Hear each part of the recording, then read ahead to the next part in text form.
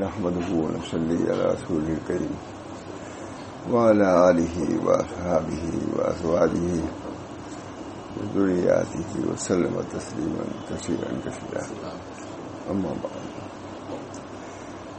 یہ کتاب پہلے بہت لکھی تھی، حیات القلوب فی رضاء المحبوب صلی اللہ علیہ وسلم. قلوب کی زندگی محبوب کی رضا کے لیے، یہ بہت ہی ضخیم، اسی کا گویا کہ یہ خلاصہ ہے. کتاب جو پتلی والی ہے، اللہ تعالیٰ نے اس کو بھی قبولیت سے نوازا، علماء پڑھا ہے، پسند کیا. طریق کی جتنی باتیں تھیں قریب قریب سب اس کے اندر آ گئی. یہ خلاصے کے طور پر ہے. آپ کو بتایا، کل بھی بتایا، ایک عرب عالم کی کتاب ہے، اشراق و قواعد لتزکیۃ النفوس.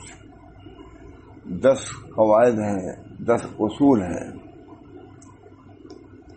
نفوس کے تزکیے کے لیے، نفوس کو پاک کرنے کے لیے. سب کے پاس نفس ہے، یہ اللہ کا مطالبہ یہ ہے کہ اس نفس کو پاک و صاف کرو. انبیاء علیہ السلام کی بعثت اسی کے لیے ہوئی ہے، تزکیہ نفوس. پہلے بھی لوگ تھے دور جاہلیت، کیسی جہالت، کتنی برائیاں، قباحتیں موجود تھیں. نبی اکرم صلی اللہ علیہ وسلم نے آ کر کے ان سب کو بدل دیا، جاہلیت کے رسوم کو بدل دیا اور اپنے رسوم کو وہاں قابل مسلط کر دیا. اللہ تعالی ہم سب کو اس کی توفیق دے. ہر آدمی مکلف ہے. هو الذی بعث فی الامیین رسولا منہم یتلو علیہم آیاتہ ویزکیہم ویعلمہم الکتاب والحکمہ وإن كانوا من قبل لفی ضلال مبین. هو الذی بعث فی الامیین رسولا، وہ ذات ہے، اللہ کی وہ ذات ہے کہ ایسا موقع ہے کہ یہ وہ مستری یارگیر ہے جس نے تاج محل کو بنایا. بولتے ہیں اسے موقع پہ، یہ میں نے سنا تھا مولانا اخلاق حسین قاسمی سے، یہاں تقریر کرنے کے لیے آیا تھا. کہ اللہ کا یہ عنوان ہے کہ اللہ وہ ذات ہے جو امیین میں سے ایک امی کو بھیجتا ہے اور تمام جتنی یونیورسٹیاں جامعات ہیں سب کو نیچے کر دیا. نہ وہ مکتب میں گیا، نہ مدرسے میں گیا. اللہ نے ایسی تعلیم دی، وہ امیوں کو علماء بنا دیا، بلکہ علماء کے معلم بنا دیا. اللہ تعالیٰ کی شان. هو الذی بعث فی الامیین، اللہ کی وہ ذات ہے کہ امیین میں سے امی ہی کو رسول بنا کے بھیجا. پڑھے لکھے لوگوں نہیں، وہ بھی امی. یہ جماعت کیسی تیار ہوئی کہ ایسے علماء پیدا ہوئے کہ آج انہی لوگوں کی تشریح تمام کتاب پوری دنیا میں ہے. انہی امی لوگوں کی تشریحات، ان کے علوم کی تشریحات سارے عالم کو بھیج دیا.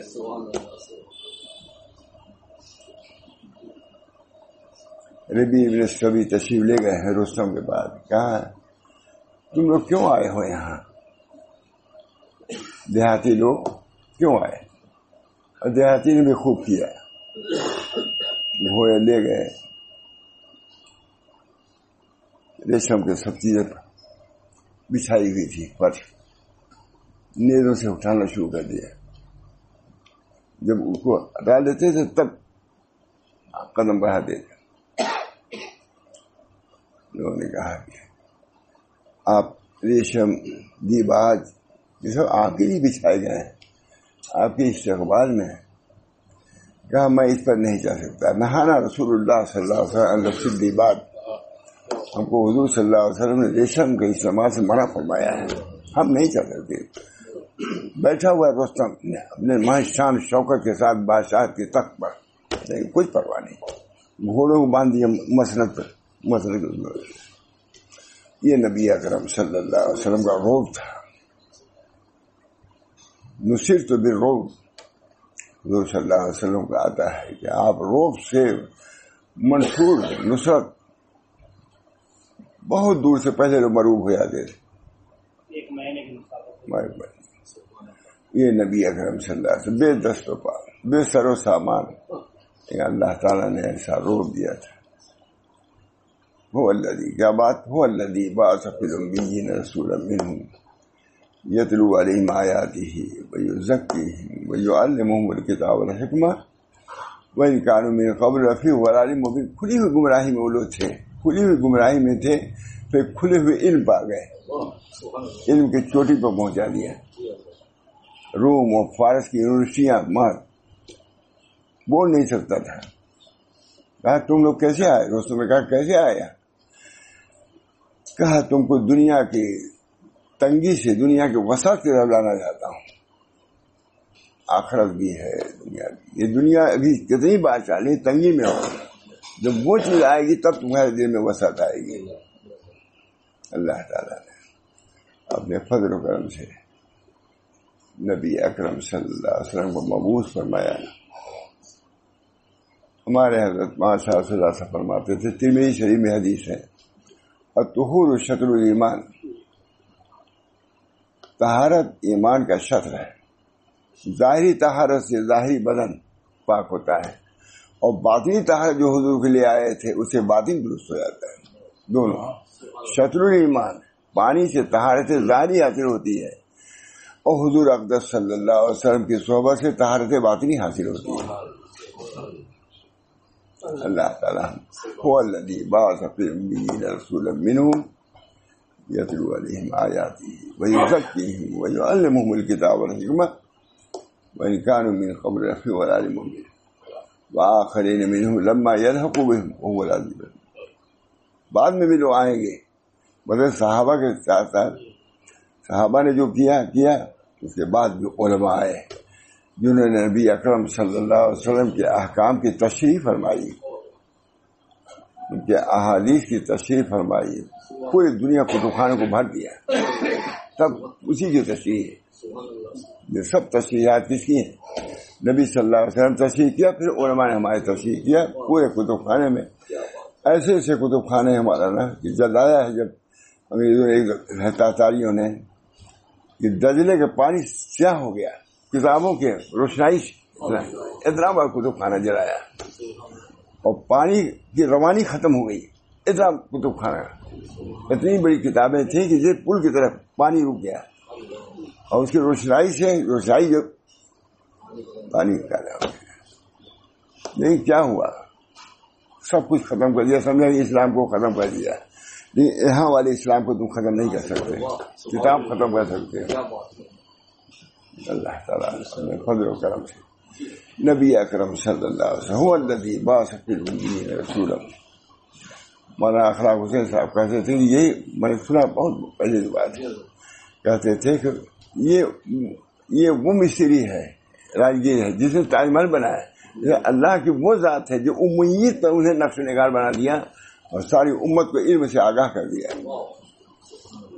هو الذی بعث فی الامیین رسولا منہم یتلو علیہم آیاتہ ویزکیہم ویعلمہم الکتاب والحکمہ وإن كانوا لفی کتنی عمدہ بات. اللہ تعالیٰ اپنے فضل و کرم سے یہ کتاب اشرط و قواعد جو تزکیۃ النفوس ہے, 10 اسی کی تشریح ہے, 10 قاعدے ہیں.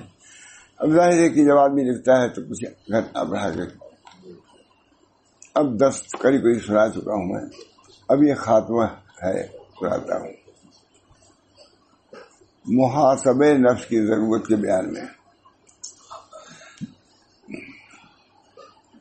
وہ قواعد, وہ اصول جو بندہ کو نفس کے تزکیے اور تطہیر میں معین ہیں, ان کے ذکر کرنے کے بعد یہ بات خوب واضح ہوئی کہ نفس کو اس دنیا جو دار المحلت والعمل ہے میں محاسبہ کی ضرورت ہے.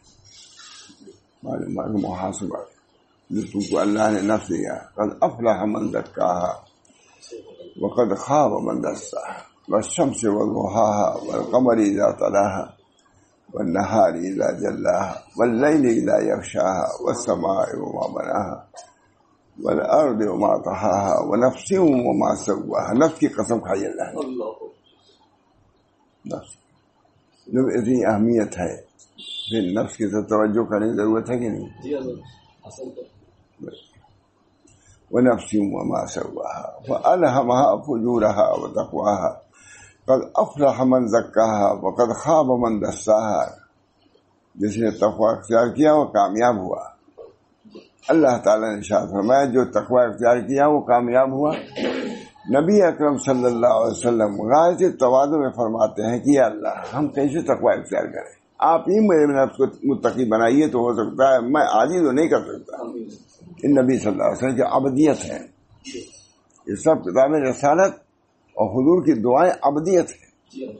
فرماتے ہیں حضور کی رسالت کی عظمت اور رفعت کا کچھ اندازہ ہوتا بھی ہے، لیکن حضور صلی اللہ علیہ وسلم کی ابدیت کا تو کوئی اندازہ ہی نہیں لگا سکتا کہ کتنا اپنے کو جھکا دیا تھا، انہوں نے مٹا دیا تھا، جھکا دیا تھا، مٹا دیا تھا. لا تفضلون علی یونس بن متى، اس کو یونس بن متى پر بھی ترجیح نہ دو. کہا انا سید ولد آدم، ولد آدم کا میں سردار ہوں. کہیں اپنے منصب کو دکھلانا تھا تو یہ کہا، اور کہیں تواضع دکھلانا کہا کہ یونس بن متى جنہوں نے ایک خطا کی تھی جس کی بنا پر مچھلی کے پیڑ میں تھی ان سے بھی کم، ان پر بھی فضیلت مجھ کو نہ دے. یہ ان کی ابدیت تھی. اور انا سید ولد آدم یہ ان کی رفعت تھی، رسالت کی رفعت. اللہ تعالی وہ قواعد جو بندہ کو نفس کے تزکیہ و تطہیر میں معین ہیں، ان کے ذکر کرنے کے بعد یہ بات خوب واضح ہوئی کہ نفس کو اس دنیا میں محاسبہ کی ضرورت ہے. کچھ سمجھو، نفس ہے کوئی چیز رکھی رہتی ہے بوتل میں، دیکھتا ہے آدمی کیا ہے اس کے اندر، محاسبہ کرتا ہے اس کے اندر شہد ہے کہ اس کے اندر سرکہ ہے کہ اس کے اندر کیا ہے، دیکھتا ہے کہ نہیں؟ اچھی چیز ہے یہ بری چیز ہے، دیکھتا ہے. نفس تمہارا ہے کہاں جا رہا ہے؟ تم کو ہلاکت کی طرف تو نہیں لے جا رہا. ٹھہرو، دیکھو، اس کو رام کرو، اس کو متی کرو.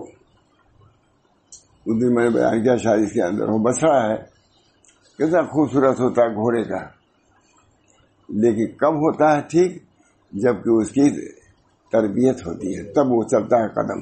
وہ نہ گدھے گھوڑے برابر، کوئی فرق نہیں.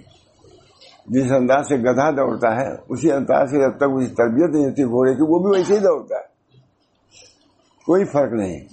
لیکن جب آپ کو تربیت کرتا ہے اس کی تو پھر ایسا چلتا ہے کہ چائے پیتے چلے جائیے. ہر کبھی جیسے گاڑیاں ہیں نا، بہت سی گاڑیاں چائے پیتے چلے جاتے ہیں، کوئی گھوڑے بھی ایسے ہوتے ہیں اس قدم چلتے ہیں کہ ان پر کوئی اثر نہیں ہوتا ان کے چلنے کا، کھانے پینے پر، پانی پینے، اتنی رفتار ان کی اتنی مستوی برابر ہوتی ہے. اسی طرح انسان کیا ہے، شیطان سے بھی کم نہیں. اگر بڑھے اگر گھٹے تو شیاطین کو بھی معاف کرے. ماں محمد صاحب بہت کہتے تھے اگر گھٹے تو اور بڑھے تو شرمسار کرے. افلاق میں جو فرشتے ان کو بھی شرمسار کرے. نبی صلی اللہ علیہ وسلم ایسا بڑھے کہ جبریل نے کہا کہ اب ہم آگے نہیں جا سکتے. ارے چلو آگے، تمہیں نے دبا دیے تھے ہم کو، ہم کانپ گئے تھے، اب چلو. اس وقت حضور صلی اللہ علیہ وسلم کی بشریت مغلوب ہو گئی تھی ان کی ملکیت سے. اب حضور صلی اللہ علیہ وسلم کی بشریت ان کی ملکیت پر غالب آ گئی تھی کہ آگے بڑھ نہیں سکے. اگر ایک چلے منہ برتر پرم، ایک بال کے برابر بھی ہے تو میرے سب بال جل جائیں گے. جو 10 دوستی مخلصم یافتی انانم صحبت چڑھا تافتی. جب ہم کو آپ نے مخلص پایا حضور صلی اللہ علیہ وسلم فرمایا تو پھر کیوں نہیں آگے بڑھتے؟ کہا کیا کروں، ہمارا منصب بولا ہوں مقام معلوم، ہماری مقام متعین ہے، یہ آپ کا مقام ہے کہ آگے بڑھ سکیں. اگر کرو گے تجلی میرے پر کو جلا دے گی. اب آپ کے منصب یہاں حضور صلی اللہ علیہ وسلم کی بشریت ملکیت پر غالب تھی، وہاں حضور کی بشریت مغلوب ہوگی تو حضور کانپ گئے ان کے زمانے سے. زملونی زملونی حضرت خدیجہ.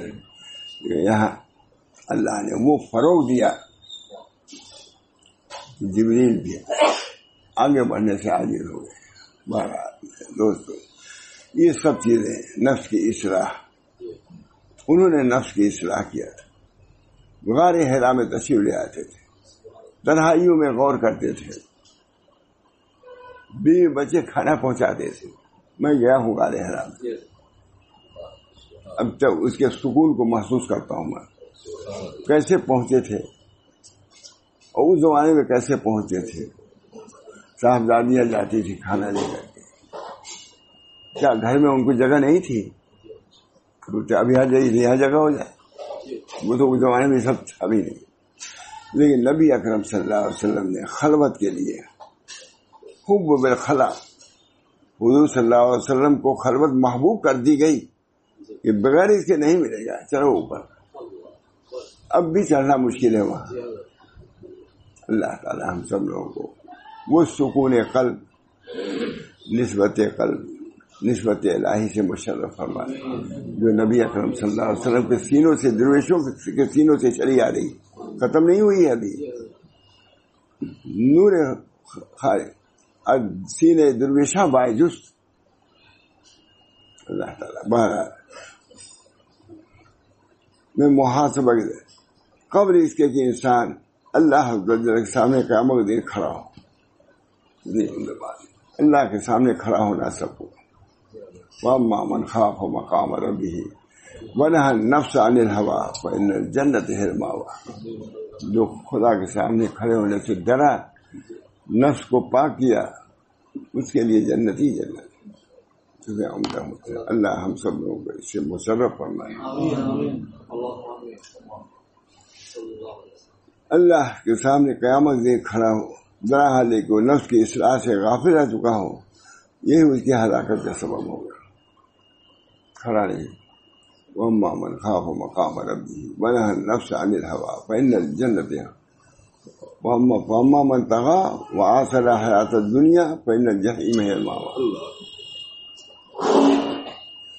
اللہ ہم سب لوگوں کو اس کی فکر پیدا کرے. مولانا فکر ہو جائے، اللہ کی طرف سے مدد ہوگی.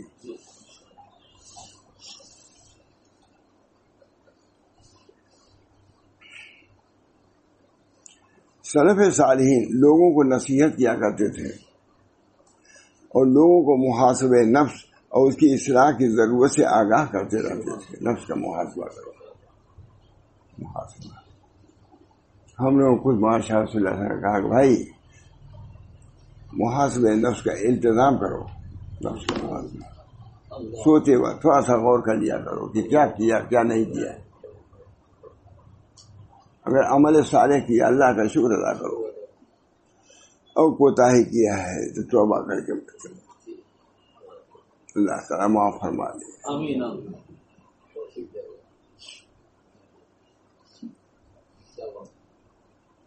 سلف صالحین کو نصیحت کیا کرتے تھے اور لوگوں کو محاسبہ نفس اور اس کی اصلاح کی ضرورت سے آگاہ کرتے تھے. سلف صالح خود ہم حضرت محمد صلی اللہ علیہ وسلم نے کہا محاسبہ نفس کا التزام کرو. کمی ہو رہی ہے کیونکہ خانقاہ چلا رہے تھے. بنیادی چیز کیا تھی؟ محاسبہ نفس.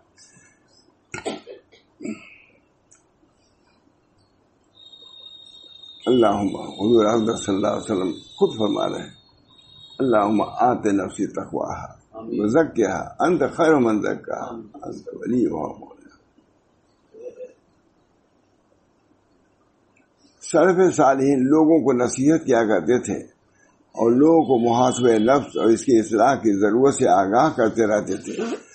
وقت فوت ہونے اور موت طاری ہونے سے پہلے کر لو جو کچھ کرنا ہے. چنانچہ اس رسالے کے اختتام پر ان بعض وسائل کا نقل کرنا مستحسن معلوم ہوتا ہے جو اسلاف سے اس باب میں منقول ہیں. ذہن میں سب سے پہلے خلفائے راشدین کی وصیت کو یاد کرتا ہوں. سب سے پہلے وہی شاگرد، بہترین شاگرد کون لوگ تھے؟ اعلیٰ ترین صحابہ کرام، اور ان میں خاص طور سے خلفائے راشدین. خلیفہ راشد حضرت بوقت صدیق کیا کہتے ہیں؟ حضرت بوقت صدیق نے فرمایا اے اللہ کے بندو تم جان لو کہ تم ایسے زمانے میں صبح و شام کیے جاتے ہو جس کا علم تم سے اوجھل ہے. کیا ہوگا اللہ ہی جانتا ہے.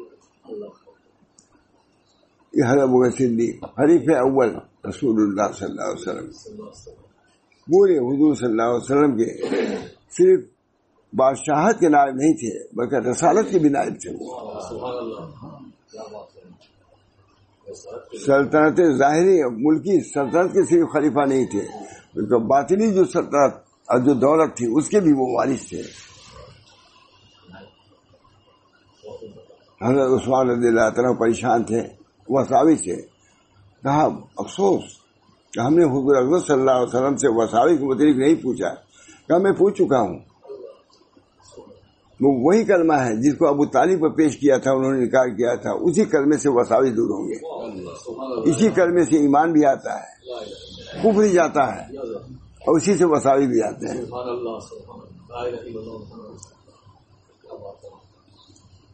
اے اللہ کے بندو تم جان لو کہ تم ایسے زمانے میں صبح و شام کیے جاتے ہو جس کا علم تم سے اوجھل ہے. بوقت صدیق فرما رہے ہیں کتنا کام کتنی خدمت. غار ہرا میں رہے سانپ نے ڈسا حضور کو کیسے کیسے لے گئے لیکن اس کے باوجود ڈر رہے ہیں کہ وہاں کیا ہوگا. ہم نے تو اتنا کیا بھی نہیں. کیا کیا ہے کون سا مجاہدہ کیا ہے. حضور کو کندھے پہ لے کر کے گئے اسی میں سامنے کہتا ہے کیسے کیسے ڈرتے ہوئے مدینہ منورہ. لیکن اس کے باوجود یہ نہیں کہ ہم نے یہ کیا اب ہم کو کیا ضرورت نہیں.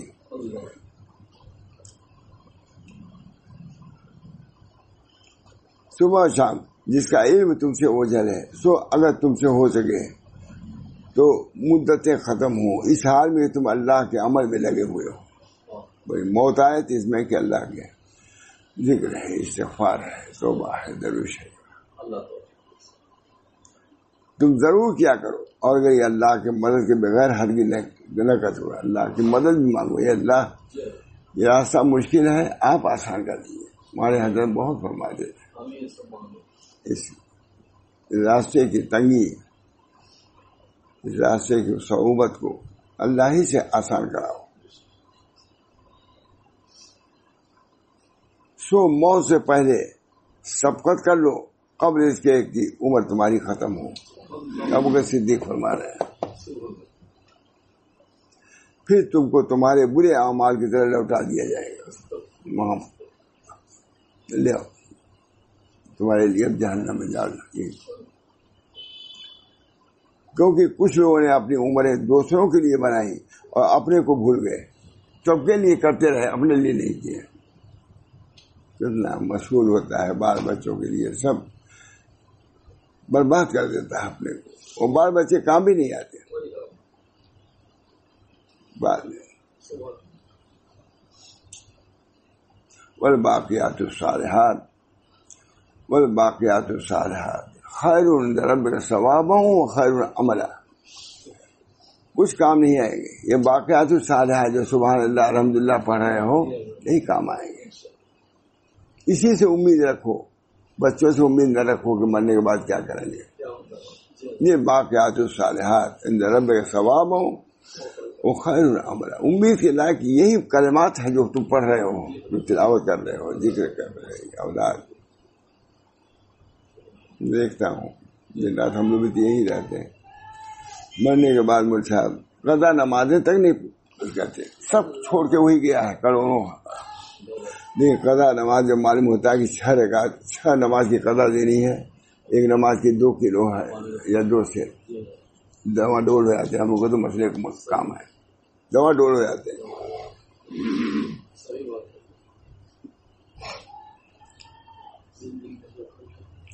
کیونکہ کچھ لوگوں نے اپنی عمریں دوسروں کے لیے بنائی اور اپنے کو بھول گئے. ابو بکر صدیق فرما رہے ہیں بس میں تم کو ان جیسا بننے سے روکتا ہوں. نصیحت پیر بن کے بیٹھے شیخ کامل شیخ المشائخ ابو بکر صدیق.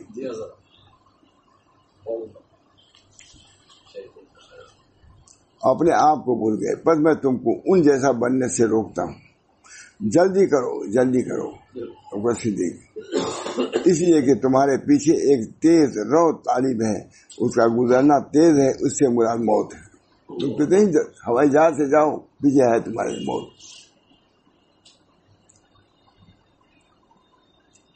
یہ تو اب ایک اور سنا دیتا ہوں. خلیفہ ثانی حضرت عمر رضی اللہ عنہ کی سن لیجیے. فرماتے ہیں اپنا حساب کیے جانے سے پہلے خود اپنا محاسبہ کرو. تو پھر ایک سال ملے مجھ سے، کہیں مرا نہیں کیا مراقبہ محاسبہ وغیرہ لگائے ہیں تو پھر لوگ کیا کرتے. میں نے کہا مراقبے کا بھی حکم ہے شریعت میں، محاسبے کا بھی ہے. میں نے پڑھا کہا ایسے تو کسی آتا ہم کو سمجھا ہی نہیں. میں نے کہا تم سمجھنے والے کہیں گئے ہی نہیں، کیا سمجھو. مان گئے وہ بے شک تصوف پہ انکار کر رہے تھے. وہ کیا محاسبہ مراقبہ. میں نے کہا محاسبہ کے لفظ آئے ابو بکر صدیق بول رہے ہیں، حضرت عمر بول رہے ہیں. اپنا محاسبہ کیے جانے سے پہلے خود اپنا محاسبہ کر لو، اور اعمال تولے جانے سے پہلے اپنا موازنہ خود کرو، خود تولو. جاتے ہیں لوگ تول کے جاتے ہیں بہت سے 30 کلو سے زیادہ نہ ہونے پائے. یہاں بھی ترازو رکھا رہتا ہے کہ دیکھتے ہیں کہ زیادہ تو نہیں ہے. وہاں جانے کے بعد 1 کلو زیادہ ہوا، اتنا جرمانہ ہو جاتا ہے کہ مالک کی طرف دینا پڑ جاتا ہے. تو ہوشیار لوگ یہیں سے توڑ کے جاتے ہیں، ½ کلو کم ہی لے جاؤ. ایک کتاب اگر لے گئی زائد ہوا، اس کا مالک سینکڑوں روپے دینا پڑ جاتا ہے. یہی محاسبہ عمدہ ہے کہ یہاں بھی موازنہ ہوتا ہے، وزن کیا جاتا ہے سامان. یہاں کا موازنہ اگر ہوگا تو وہاں سب ٹھیک ہوگا. اور اعمال تولے جانے سے پہلے اپنا موازنہ کر لو، اور عرض اکبر قیامت کے لیے اپنے کو مزین کر لو. پیش ہونے والے ہو خدا. عرض اکبر سب سے بڑی پیشی وہاں کی. ہائی کورٹ میں پیشی ہونے سے ڈرتا ہے. میں کئی مرتبہ بیان کیا کہ تحصیلدار صاحب تھے ہمارے یہاں، تبادلہ ہو گیا تھا، لیکن ہماری خانقاہ میں تھے. ڈرتے رہتے، وہاں جانا ہے. میں کہاں جانا ہے؟ ہائی کورٹ میں جانا ہے، جج کے سامنے کھڑے ہونا ہے. میں نے کہا آپ تحصیلدار ہیں، آپ مجھے بھی نہیں ہیں تو شہادت میں آئے ہیں. کہاں مولانا وہ ایسی جگہ ہے کہ آدمی کاپ ہی جاتا ہے وہاں کھڑے ہونے. تحصیلدار کا تھا مجھے، انہیں کے لڑکے ہیں گورکھپور میں سے. وہ جگہ من خاف مقام ربی، جو اپنے رب کے سامنے کھڑے ہونے سے ڈرا، اس کے لیے نجات. اللہ یعنی قیامت کے لیے اپنے کو مزین کر لو. جس دن تم لوگ پیش ہوگے اس حال میں کہ تم سے کوئی چیز مخفی پوشیدہ نہ ہوگی، سب چیزیں ظاہر ہو جائیں گی. اللہ تعالی ہم سب لوگوں کو اس دن کی تیاری کی توفیق دے. تیاری تو ہو ہی رہی ہے ہر چیز کی، پڑھنے کی، لکھنے کی، تجارت کی تیاری. ابھی تیاری بھی لگا، لیکن وہاں کی بھی تیاری. آنے والی کس سے ٹالی جائے گی، جان ٹھہری جانے والی جائے گی. حضرت عمر ڈرتے تھے. یقال کل یومن مات فلان و فلاں، یقال یومن مات عمر. ہر دن کہا جاتا ہے کہ فلاں گیا. اخبار ابھی دیکھیے مر گیا، کوئی مر گیا، وہ مر گیا، کسی. اب تو موت تو میں کہتا ہوں جب موت کے بزرگ کہتے ہیں موت کا مراقبہ کرو. کا مراقبہ کا مشاہدہ ہر وقت ہے. یہ مرا تھا، کوئی آ جاتا ہے بمبئی وغیرہ سے، جب بیان کرنا ہے تعجب ہو جاتا ہے کہ اللہ ایسی موتیں ہوئی ہیں. حضرت عمر مراقبہ کرتے تھے موت کا. یقال کل یومن، ہر میں لکھا کتاب، یقال کل یومن مات فلان و فلاں، یقال یومن مات عمر. ہر دن کہا جاتا ہے فلاں مر گیا، ایک دن کہا جائے گا کہ عمر بھی مر گیا. اللہ تعالی ہم سب لوگوں کو اس دن کی فکر پیدا فرمائے، اپنی اصلاح کی فکر پیدا فرمائے. فکر ہوگی اللہ کی طرف سے مدد ہوگی. نبی اکرم صلی اللہ علیہ وسلم کو جب فکر تھی ہم کو کیوں نہ فکر ہو، جبکہ معصوم تھے، سید الانبیاء تھے. یہ فکر سے وہ بھی غافل نہیں رہے. نمازیں پڑھتے تھے، مغفرت کے بعد بھی نمازیں پڑھتے تھے. کسی نے کہا یا رسول اللہ آپ تو بخشائے ہیں، آپ کو کیا ضرورت ہے؟ فرمایا افلا اکون عبد شکورا، کہ عبد شکور نہ بنوں. شکر کے طور پر عبادت کرتا ہوں. بہرحال یہ ہم انہی نبی کے امتی ہیں، ان کے پسروں پیچھے چلنے والے ہیں، اس وجہ سے ان کے اخلاق، ان کے معاملات، ان سب کو پیش نظر رکھنا صحیح معنوں میں صحیح امتی ہونے کی پہچان یہی ہے۔ اللہ ہم سب کو توفیق دے۔ وآخر دعوانا الحمد للہ رب العالمین۔ دعا اللہم صلی علی سیدنا نبی صلی اللہ، اللہم صلی علی سیدنا نبی امی وعلی آلہ واصحابہ وازواجہ وذریاتہ وسلم تسلیما کثیرا کثیرا۔ یا اللہ، نبی اکرم صلی اللہ علیہ وسلم کے فعل میں، تمام صحابہ کرام، اولیاء اعظام کے تو فعل میں، یا اللہ جو باتیں ہم نے کی ہیں اس کو قبول فرما اور ہم سب کو عمل کرنے کی توفیق عطا فرما۔ اللہ تعالیٰ اس طریق کو ہمارے لیے آسان فرما دے اور اس پر چلنا ہمارے لیے آسان کر دے۔ اللہ تعالیٰ اپنی محبت سے، اپنی نسبت سے، اسی طرح نبی اکرم صلی اللہ علیہ وسلم کی محبت، ان کی اطاعت اور تمام اولیاء اعظام سے محبت کی دولت سے ہم سبوں کے سینوں کو مالا مال فرما دے۔ ربنا یا اللہ ان دعاؤں کو قبول فرما۔ اللہم انی اسألک العفو والعافیت فی الدین والدنیا والآخرہ۔ یا اللہ دنیاوی کامیابیاں بھی عطا فرما اور اخروی کامیابی بھی عطا فرما۔ نبی اکرم صلی اللہ علیہ وسلم کے فعل میں ان تمام ہماری دعاؤں کو قبول فرما۔ ربنا تقبل منا انک انت السمیع العلیم برحمتک یا ارحم الراحمین، بحرمت سید نبی کریم صلی اللہ تعالی علیہ وسلم۔ لا الہ الا اللہ۔